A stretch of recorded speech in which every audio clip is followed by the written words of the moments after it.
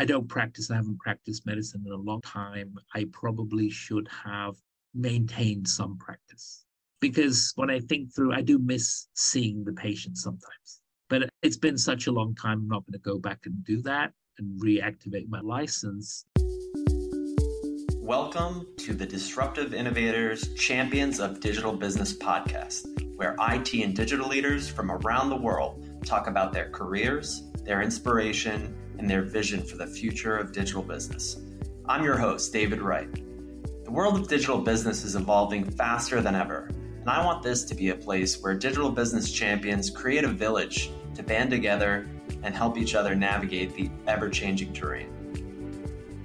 Disruptive Innovators features conversations with CIOs and digital leaders from around the world, diving into their personal backstory, career, their current role, trends they've been seeing, and their vision for the future, personally, professionally, and otherwise. This podcast is made for people who are seeing how quickly the digital business landscape is evolving. Those who recognize that it takes a village of trusted advisors to navigate this ever-changing terrain. People who enjoy listening to high-level discussions surrounding what it means to be a leader, real-world examples of challenges faced, and industry-specific strategies leveraged to create exceptional business outcomes. This episode is brought to you by Disruptive Innovations, a leading tech consulting firm that helps enterprise organizations with their IT strategy, process optimization, and workflow improvement. Contact them and find out more at disruptiveinnovations.net. Good morning, friends. David Wright here. I am your host of the Disruptive Innovators Champions of Digital Business podcast. And today I am lucky enough to be joined by Dr. Zafar Chaudry. Doctor, great to have you on. Thank you for being here. Thank you, David. Thanks for having me. Yeah, absolutely. Zafar, for those of our listeners who don't know, can you tell everyone a bit about your current role? Yeah, so I'm the Senior Vice President, Chief Digital Officer, and Chief Information Officer at Seattle Children's here in Seattle. Fantastic. So we like to start the episode with just one piece of actionable advice you might look to leave our listeners with today.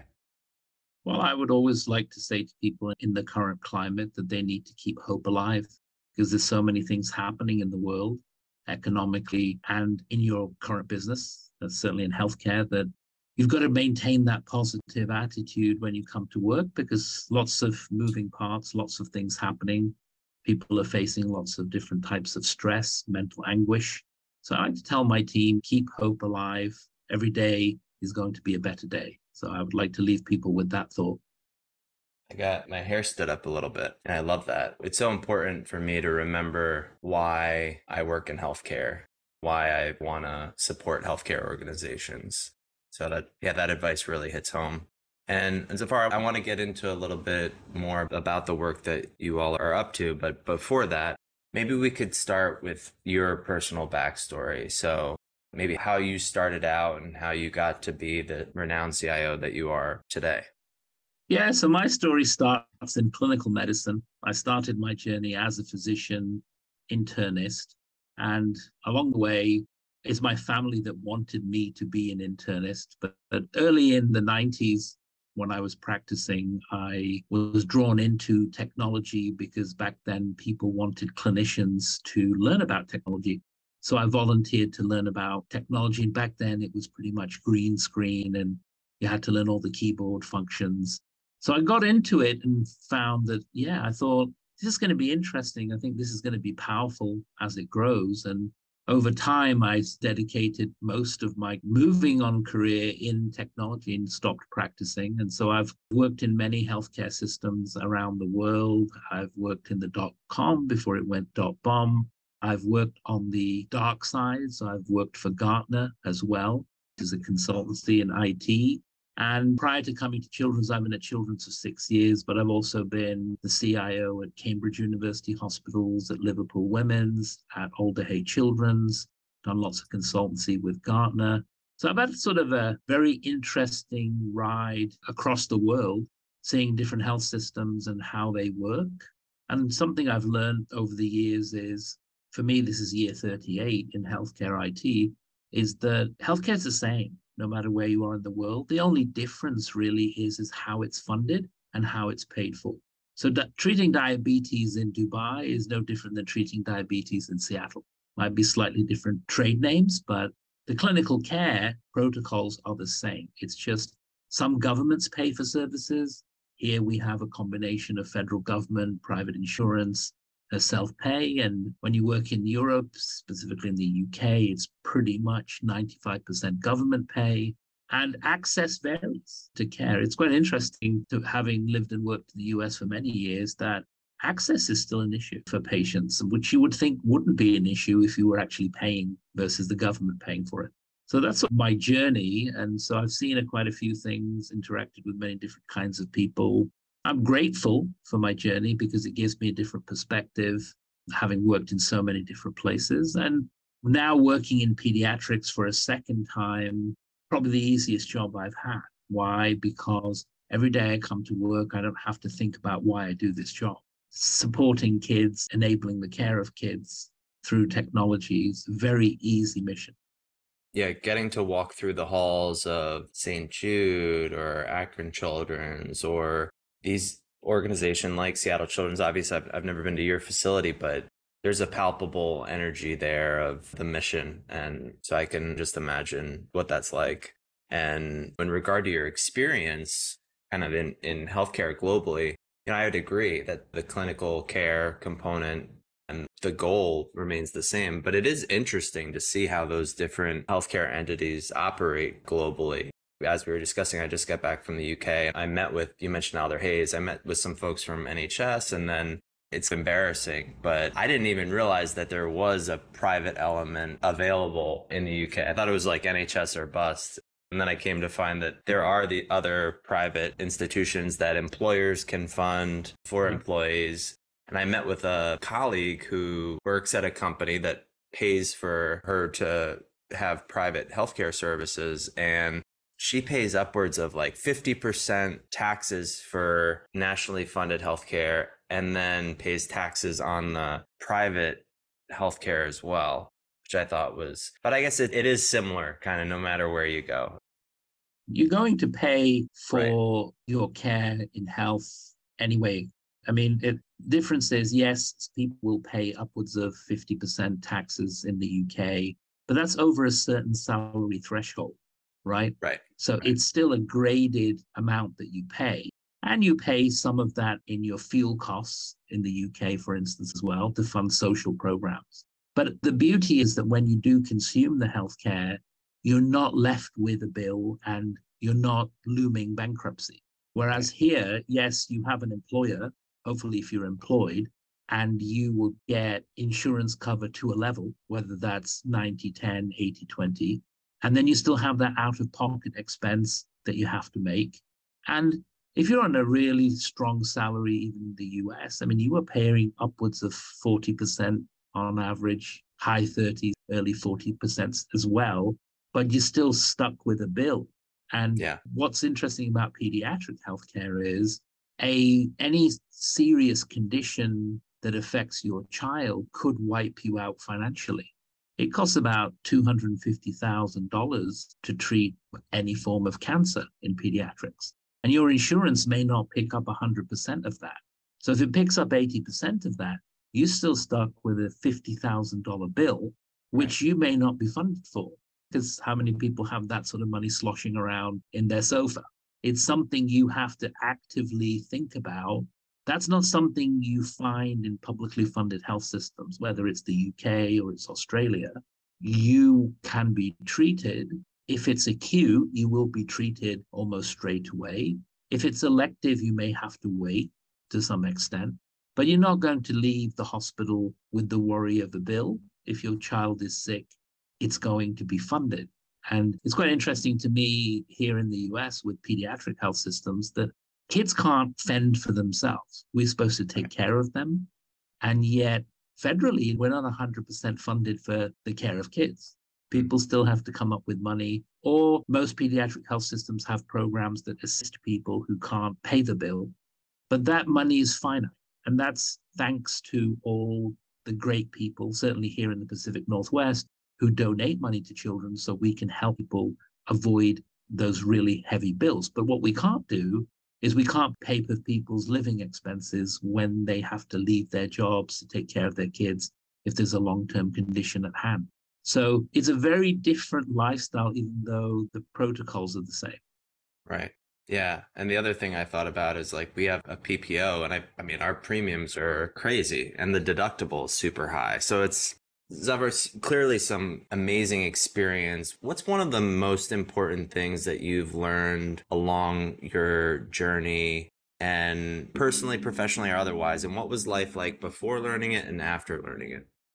I think as I've taken my journey in the technology space in healthcare, what I've truly learned is it was never about the technology in the first place. It was really about the people and the process and taking a look at workflow, taking a look at how things are actually done before you've come to the answer that you need to buy another piece of technology. Though common sense isn't common in healthcare, and I still see many people jumping to the technology solution. And so when I was a lot younger getting into this field, I also used to think that a technology solution will solve the problem. And now, as I'm older and hopefully wiser, I've come to the conclusion that actually, when I now go and talk to a potential customer, because I like to call everybody we serve a customer here, I need to listen and understand what problem are they trying to actually solve. What is the exam question for me to then solve that exam question? And in some cases, it's never about, oh, I need to buy another piece of software or another technology. It's more about, have you thought about doing it this way versus the way you were doing it? And sometimes that helps. So I've certainly learned that over the years that, you want to be a technologist and jump to, oh, here's another tool, or now we're all jumping over AI. Oh, the AI will solve all of this. But sometimes it's just a simple discussion between two people. What is the problem you have? How can I help you solve it? Or how can my team help you look at it differently? Or maybe you already have the tool and maybe you haven't used the tool the way you should. Because if you think about it, the other thing I've sort of learned in this journey is that we only use about 10 to 15% of the functionality of the software that we buy. Yep. But yet we love buying another application. It's no different than what you do at home. If you have a smartphone, you should be able to do most things on your smartphone. You don't need to upgrade your smartphone every 6 months just because somebody came out with a new model. Your old smartphone probably does everything you need it to do and can last a lot longer. So that's what I've learned. People and process, and change is really hard.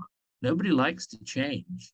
So you can propose a whole bunch of things and people will say no. It's that sort of super resistance to new technology. And I've been in technology for a long time, and I would say that even I myself resistant to technology. I used to be a really heavy Android user. And then one day I realized maybe I need to learn about Apple. And then I bought an Apple device. And probably for the first 2 weeks, I hated myself. I was like, oh no, this is just so hard. Why is that button? Why do I have to do this? I was so used to doing X and now I have to do Y. I went through that entire cycle every time I changed devices or I buy a new laptop. There's that level of frustration. So I can completely understand the users, right? Why the users don't want to change, don't want to resist everything. So change is hard.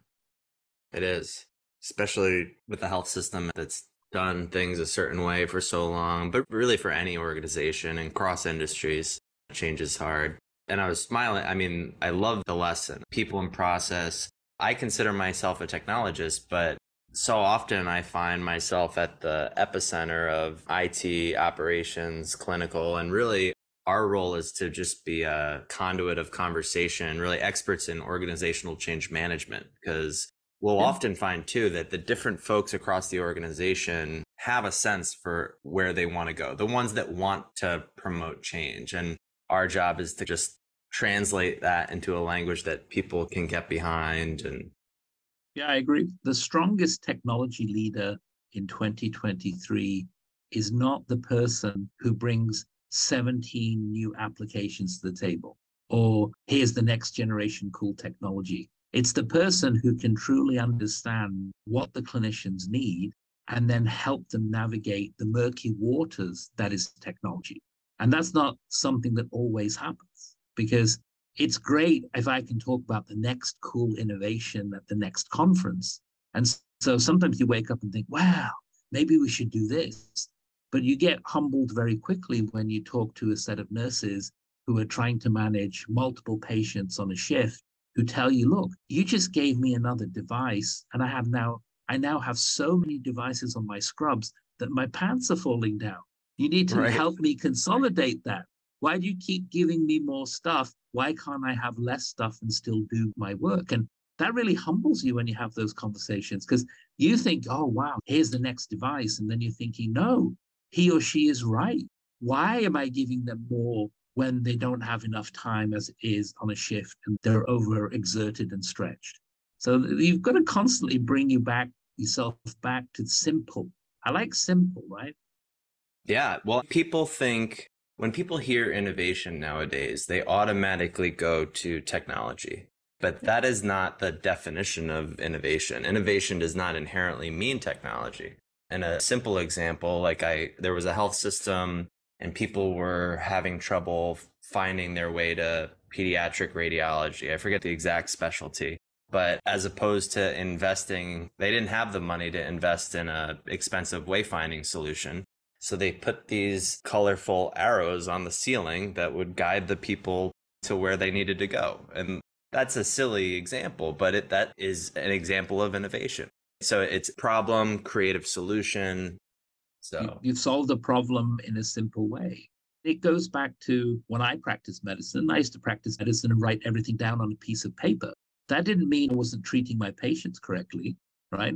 I was using my clinical skills and then writing down my findings on a piece of paper. What should happen in 2023 is the same. Use your clinical skills and your experience and your subject matter expertise. And yeah, of course, you don't write it down now. You put it into an electronic medical record, which the patient has access to later. That's great. But that doesn't mean if those systems didn't work, you couldn't practice medicine.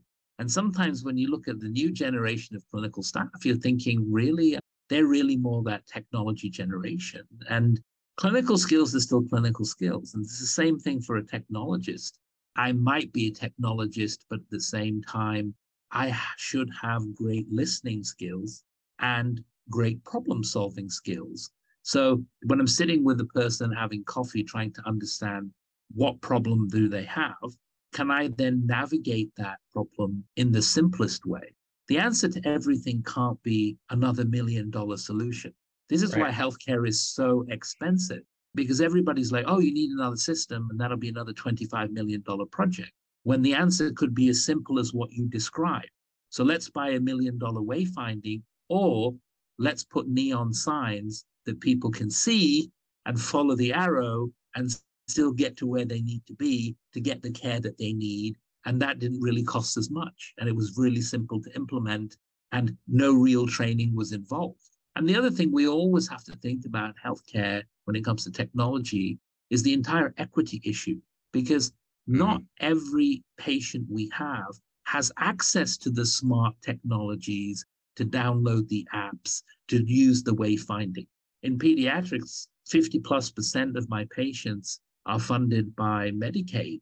That means then don't have great incomes. The federal government helps them with their insurance for their kids, and they don't have the latest version of iPhone x5 in their family, so they can download the app that Zafar's team created, and then they can get from point A to point B. Sometimes a simple map is what they need because that's all they can have. And we always tend to forget that in health technology. You know, you go to a lot of conferences and they're always talking about the next cool innovation. They're always talking about apps. They're always talking about smart devices. They're always talking about, hey, you can measure your vital signs and upload those to your Apple or Android phone. And I'm thinking, what if you work on a farm and you don't have internet access because there isn't any internet access in the farm, and the phone that you have is 5 versions behind on Android? You won't be uploading your vital signs in that scenario. You may be writing them down in a book and then bringing them to your clinic visit instead. And people just forget that. And you go to lots of conferences, it's all about, oh, we now have the solution. And AI is an interesting one because all of a sudden, everybody's an AI company and AI is going to save healthcare. And I'm thinking, really? Well, you have to train it first, and then you have to believe that it's going to be accurate. And then maybe it's going to assist. It's not going to take over clinical care. And the other thing, and I had this, and we mentioned St. Jude before, I had this conversation with Keith Perry because they were doing some really neat stuff with NVIDIA and stuff like that. But the fact that AI too is not a like set it and forget it type thing either. Like you have to continually be maintaining and monitoring, and it's not like a software or a tool where you just implement it and now it's good. It's one of those things where you constantly have to have the pulse of that solution, monitoring the efficacy, the accuracy, because it develops inherently almost a mind of its own. Yeah. And you have to use your own, if you're a clinician, you've got to use your own clinical judgment as well. Just because you asked an AI how to treat a certain condition and it gave you a list of ways to treat it, you still need to validate that with your own clinical knowledge, right? It can't be a copy and paste job, because if you use AI to practice medicine, you are the one that risks your license if the information is either inaccurate, not transparent, or biased in any way. Yeah. And I think people are forgetting that. People think, oh, wow, this is great. I can just copy and paste this. And I'm like, no, you need to look at it, help it guide you, and then apply your own skills and knowledge, whether you're a clinician or whether you're a technologist. Don't just believe it. Even when you're writing code with an AI, if you're a coder yourself, you still need to review that code that it wrote for you to validate it, make sure it's correct, it doesn't have any backdoors in it, and then think about using it. Versus I'm seeing people just jumping all in, and that worries me, right? Because will that then cause harm? Yeah, it's a real concern. Zafar, I want to ask about a time that a time that sticks out in your mind as a time that you were challenged or that you failed, but you took away a profound lesson. Does anything stick out in your mind that you might be able to share with our listeners? So my most defining moment in my technology career was early in my technology career when I first became a CIO and I worked in a pediatric hospital. And I was summoned to talk to a teenage patient. And the teenage patient summoned me, and I was like very excited to go and speak to the patient. He was a teen. He was suffering from a terminal form of cancer. And the conversation started with, I had ruined his life. And I couldn't understand what that meant. And I said, could you explain why? And he said, look, I'm dying. You can confirm that with my nurses if you want. You're the person who runs technology in this hospital. My father travels for work. He flies around. He's a pilot. He can't be here all the time to spend time with me, but you haven't made it possible for me to interact with my father, because back then we used Skype. And he's like, Skype doesn't work on this unit because the Wi-Fi doesn't work on this unit. So I have no way of communicating with my father. And then he looked at me and he said, you do know I'm dying. And so what kind of technology person are you then? That was probably the most humbling moment in my career. And that day I learned that no matter what title you have, no matter how powerful you think you are, you aren't. If you're not providing the solutions that assist people, doesn't matter what your title is or how much someone pays you. And you can bet your bottom dollar that I immediately made sure that day that the Wi-Fi worked on that unit. Because what good am I if I can't serve the customer that really needs that level of service? And prior to that, I was all proud of myself. Oh, look at me, I've got this high-level job. And after that, I realized I'm just an IT person. And my life is based on serving the people, whether they're patients, whether they're clinicians, and making sure that I actually do go and interact and ask people what they need and then provide that. And ever since I learned that from that teenage boy, I've always done that. So even here, being here at Children's, my digital strategy is based on my patient advisory group that we set up, which is parents and smart kids who tell us what we need to build, and that's what we build. And I'm going to tell you, the average 12-year-old kid is smarter than any CIO, including myself.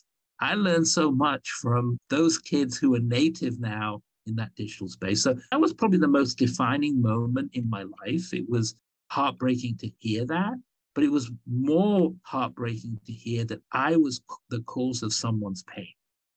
Wow. I always make sure that I would never do that again. That is impactful. And it just reminds me too, when we talk about consumerism of healthcare, we talk about developing digital strategy, the fact that we're meant to start from the consumer, right? From the patient's perspective. It's not about, it's like that whole Steve Jobs Apple when he's giving the talk about, it's not for me to roll out these technology solutions and then say, here, consume, or try to sell it to them. It's how can I work backwards from that consumer? And I like how you mentioned before that all these folks are customers, right? So my colleagues are customers as well because they're consuming technology. Chani Cordero at one of my events last December, she was mentioning something similar how, and you kind of alluded to this before, but it would just resonated with me. Like she'll do rounds in the facility and see and get that feedback from the nurses, from the clinicians firsthand. And then that goes into overarching solution, which I think it's something that I've started doing as a technologist because it's so simple, right? But so many people don't do it. And it's hard, right? So if you work in health IT, it's hard to do that because most folks, probably including myself, were introverted. So going out and having those conversations, sometimes difficult conversations, is not the easiest thing. It's not the top of the list. But really, we are a service provider as a health IT shop in my organization. So when I ask my team, what business are we in? If they don't say patients, then they shouldn't be working here. Because I'm not in the business of technology at all. I'm in the business of patients and serving my clinicians. And not every solution is a technology solution. So if you don't listen and you don't ask and you think you know, and you may be driven by the vendor market, then you're going to get yourself into trouble. Because going to conferences, I go to all of them, it's amazing. And you learn a lot about technology. But I've also learned that I don't need all of it. I need some of it. And the other thing I need is partnership with the right people in my business. And that's the secret to success. So you're absolutely right. The patient needs to tell me, hey, Zafar, this is what we need. Can you do that? And I'll be like, yes, if you explain why you need it, so I can completely understand it. And then I can go and ask my teams to, how do we solve this? That's more fulfilling anyway as a technologist versus, hey, I saw a really cool technology at the last conference. I bought it. And now I'm going to shove it down everybody's throats because it just sounds sexy. No, that's not going to be how technologists need to function in healthcare. They really need to focus on simple, easy-to-use solutions that bring real benefit. And if it doesn't bring benefit, if you implement something new and it doesn't bring benefit, you need to rip it out and do something else. And we're not good at that either. That's why we end up with application sprawl. We've currently got 1,200 applications, and I'm like, really? Do we need all those? Can we take a look at that, and can we streamline that? And so that's what you've got to sort of think about. Yeah. Let's talk a little bit about, I want to get into your vision of Seattle Children's. Actually, before we do, just want to ask, I'm really interested to your answer. Favorite book either that you've read recently or all time? Probably the most interesting book I've read, it's been a while ago, is a book called The CIO Edge. So early in my career, there was a book called The CIO Edge. I can't remember the author, but it was a very practical way of looking at the role and how you should, a lot of lessons in there about interacting with end users, customers, and how someone should go about setting themselves up for success as a CIO. So I found that a very practical read. I like to read books that provide practical advice versus more so the blue sky vision of everything's great and you've got to think, yes, do you have to think ahead? Absolutely. Strategically, in your role, you do. What are the 10 quick steps to get you to success? It's sort of, if you're a new person in my role, what are you going to do in the first 90 days, 180 days, 365 days? Those are the practicalities that you need versus, oh, we just need to buy a stack of technology. So I found that book to be quite helpful early in my career. I love that. I'm gonna check that out. I recently downloaded an app too. I'm kind of cheating. There's this, I think it's called Headway, where you can extract like the pertinent advice of a given book or literary piece and get that practical knowledge within 15 minutes and then go on to the next one. I'm reading too, but I agree. I always love when I could take away practical, less Pollyanna and more applicable knowledge. So Zafar, you're at Seattle Children's, you're the CIO. Walk us through, and we've started talking about your vision, but what is your vision for IT and digital based on the overarching mission of the organization? And what are some of the key initiatives that roll up to that? So my team, about 500 people, everything from infrastructure all the way through to digital health and innovation. And over the years, I've focused the team on delighting the customer. So that's really our underlying motto, is you have to delight the customer in every interaction you have. And that's been the huge focus. We measure that on NPS, which is an industry standard, the Net Promoter Score. I can tell you that from when I started to where we are, we went, and the Net Promoter Score goes from -100 to +100. We started at -24, and now we're at +38. So systematically, we've improved our interactions and the way in which people view us in our organization. So I'm always about the core basics first. You've got to get the core basics right. And you can't have lots of digital innovation and yet your clinician can't get their laptop fixed. I think that's just totally wrong. So we spent the first couple of years focusing on the core basics, streamlining those, and making it possible for our employees to have a delightful experience. And then in parallel, we spun up the patient advisory group, which meets once a month. And we asked them, hey, what services do you need us to build? And the very first thing that they asked me when I started here, we had a fragmented electronic medical record. We were in Cerner's world for 15 years. And patients couldn't get access to the system. I remember a patient coming in to one of the sessions, and she wheeled in the records of her child in 12 boxes to show me what her outpatient clinic visit looked like. She's like, my child has a heart condition, and I have to carry these records with me because you have not provided a system that where I can just access this in a simple way. That's really eye-opening for the team. So we made changes based on what that one patient showed us. And we didn't know that till we actually viewed it. It's quite humbling when you see somebody say, hey, my child has been in care for so many years that it's got reams and reams and reams of paper records. Isn't there another way you could do this? And you're like, of course there is. So we've driven some of that core basics, built a new electronic medical record. But our huge value proposition over the years has been a huge focus on analytics. How does my team build the tools, the predictive analytics that actually improves decision-making that can help our clinicians? The way in which we run the analytics component is I provide the clinicians, you get an executive sponsor in a specialty, they are provided with the right analytics people, and they then decide what they want to build. Not Zafar, they decide. And if they want to build or solve a clinical problem, the teams, which includes data scientists, which includes programmers, will build it. Example, we have a product we built that tells us post-brain surgery whether a child is going to have a stroke. And having a stroke post-brain surgery is a common issue. And if you do have a stroke within the first 48 hours of brain surgery, that could be hugely detrimental to your life. So working with the executive sponsor in neurosurgery, he helped my team understand, and then they built algorithms and solutions in analytics, which pretty much now can predict by taking all the feeds of data from a patient post-operatively and pretty much very accurately predict before the patient is going to have a stroke so that action can be taken, corrective action can be taken. And that's huge because if it's your child, that's going to have an impact on you because your child's going to be safer and is actually going to have a great chance of leaving the hospital well. If they have a stroke, that's a real difficult situation to have.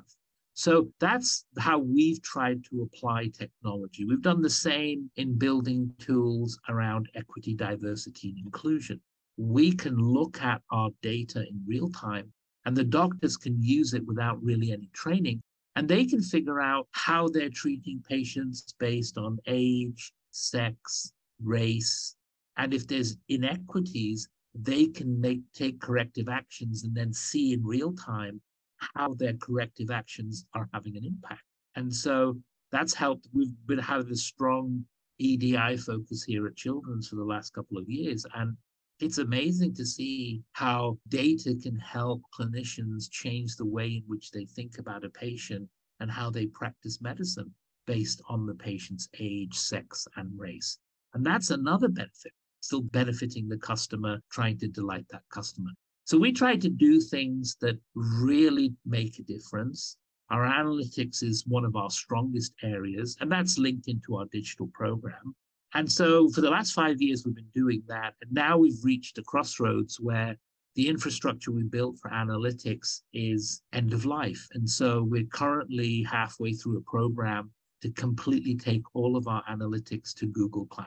And that will give us compute power that we've never seen before, right? We'll be able to do things on the fly and not rely on when is that infrastructure going to come? When are we going to install it? We'll be able to pivot truly agile moving forwards in that analytics space because we're sitting on a multitude of data. We were able to centralize that. We're able to clean it. Now we're able to crunch it in minutes in the cloud. And that program should complete in the next couple of months, which will then give our researchers and our clinicians a whole different way of being able to access data and manipulate that data in real time. So those are some of the focus areas. In the digital space, one of the biggest things patients did ask for was the single front door app. So we built that. They also asked for, how do I get from point A to B? Because it's really hard to navigate your facility. So we built a wayfinding app. So we didn't use the signs, we built an app. But what we also learned is for those patients who come to our facility who don't have access to the right equipment, we will loan them a device for the day so that they can get around the building. And that's important because some people do not have the phones that can download the app. So you can request and we can lend you a device, and that helps with some of the technological inequities that we see. I love that. I had a thought where in certain communities, maybe it would make sense to set up, because that solves the issue right on site, which is fantastic because I don't hear of a lot of organizations doing that. And then when people are out in the community, is there ways we can set up almost like kiosk style type tablets where patients could potentially go to? So we've solved that partially. So we also have a loaner program for Hope. So if you say, I don't have a laptop, I need to consume telemedicine, we will loan you a device. It's a finite resource. So when we run out of devices, interesting enough, people will loan the device, consume the visit, and bring the device back. But we're still strapped financially to say, you just can't loan everybody a device. And so there's a finite resource. But yeah, I like your idea. How do you build a program in the community where people can borrow things, even maybe a connection with your local library, where people can go and borrow a device with their library card so that they know who has it. They can then consume their medical visit and then go back and return the device to the library for the next person to use. Lots of things could be done, but we need more partnership from technology companies. Healthcare can't be in isolation. I can't do it all by myself. I need people to participate, take some of those big profits and say, hey, let's give some back to the community and help. When I was growing up, the library was everything to me. That would be the point where I would go and use a computer or check out a book because I couldn't afford to buy a book. We weren't really expanding on those programs, though. Yeah, I love that idea. And I love the way that you're thinking about it. And I do hope that more technology companies follow suit. What about some of the biggest challenges you guys are facing as an organization? I know before we went live, we were kind of starting to talk about some of the broader issues facing healthcare organizations in general. But what are some of the most difficult things that Seattle Children's is navigating at this moment? Similar to most healthcare organizations, our revenues are strong, but overheads are high. Post-pandemic, the cost of labor, the cost of subscriptions, the cost of software, the cost of hardware, in general, right? Economically, everything has gone up, and it hasn't gone up 1 or 2%, it's gone up double digits. But the reimbursements that we get for the care that we provide hasn't gone up in the same fashion. So we're still getting reimbursed in a pre-pandemic sort of way, but the cost of delivery now is 18, 19% higher than it was, which ends up eroding margins. And if you erode margins, then you have less money to reinvest in the clinical services that you provide. And I'm not alone in this. Most healthcare systems are facing these challenges moving forwards. So that's our biggest crunch. How do we optimize in a different way so that we can bring some of those overhead costs down? It's really hard, though. As a technologist, it's hard for me because I'm always fighting the battle with vendors to not charge me as much as they do when they renew things. But you win some battles and you lose some battles. But there's never been an environment where a technology company's come to me and said, hey, we'd actually give you this subscription at 5% less than we did last year. It's always 5% or 10% more than last year, because obviously they have overhead costs too. So that is a challenge. And then that's putting a strain on the healthcare system. And of course, we're coming out of a pandemic and clinical staff have already faced that burnout, and even non-clinical staff, right? That's not gone away. Volume of patients is still high. You're sort of going from pillar to post in how you're providing care. So those are some of the pressures. You top that off with icing on the cake, and that's, hey, we have to implement something new because something's end of life. Change is also something that I lump on top of that icing on the cake, which then puts pressure again on the clinical staff, right? At the end of the day, if you're a nurse and you're managing 5 acute patients and you're having to learn a new technology that Zafar's team brought to the table, you're not leaving on time. You might have an 8-hour shift, and you'd be lucky if that 8-hour shift turns into a 9.5-hour shift, but you're only paid for an 8-hour shift. That puts a lot of pressure on people. And that's the other side of the non-technology pressures that I'm seeing in my organization, and I'm sure in most healthcare organizations. We are not unique in this space. It's a national thing, if not international. Yeah, it's hard, but yes, common. And we're all trudging the road here. So Zafar, I have a couple last questions for you. First would be, with an understanding that you don't have a crystal ball, what do you think will be some of the biggest changes in the industry as time passes, or where do you see the healthcare industry trending towards in the future? I think there will be more work on process and workflow in clinical medicine. How do you streamline that? How do you standardize and normalize it versus the variations in practice that we have now? In parallel, I think there will be adoption of tools to assist in that. So you can't shy away from the innovation that's coming from the technology sector. How do you automate more? How do you take manual processes and eliminate those manual processes? And specifically, not to eliminate people, but to focus people on more meaningful work. That's always been my thought moving forward. So I don't want to implement AI because I need to get rid of 5 FTEs. I want those 5 FTEs to do meaningful work, not the tasks that a computer could do, right? Because that's where you're going to drive the real value of the subject matter experts. I don't want somebody sitting there processing medical claims.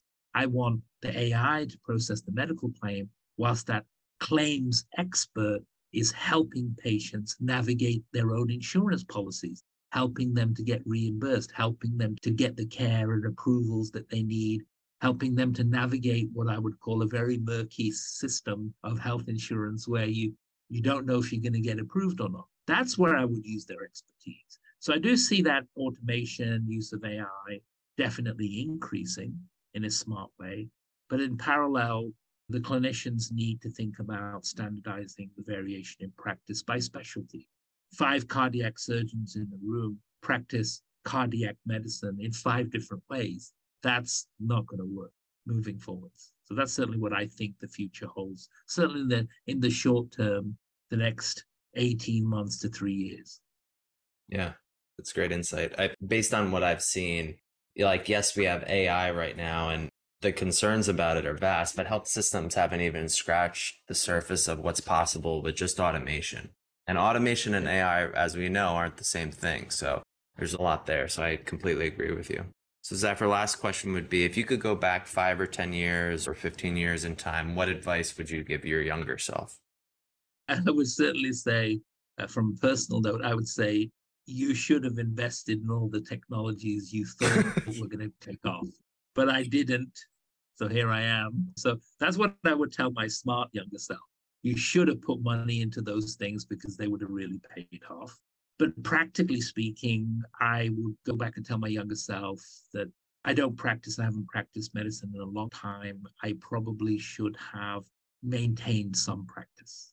Because when I think through, I do miss seeing the patient sometimes. But it's been such a long time, I'm not going to go back and do that and reactivate my license. But I would probably tell my younger self, hey, do half a day a week and still do the technology. And that way you stay totally clued in and you get to hold the patient's hand through some difficult times, which is initially, why people become a clinical person.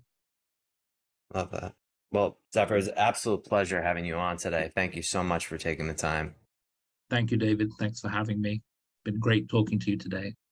Yeah, it was an honor. And to our listeners, thank you for tuning in, and we will catch you all next week.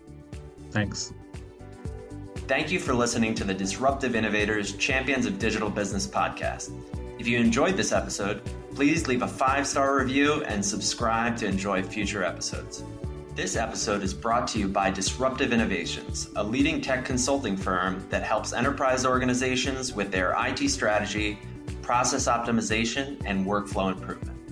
Contact them and find out more at disruptiveinnovations.net.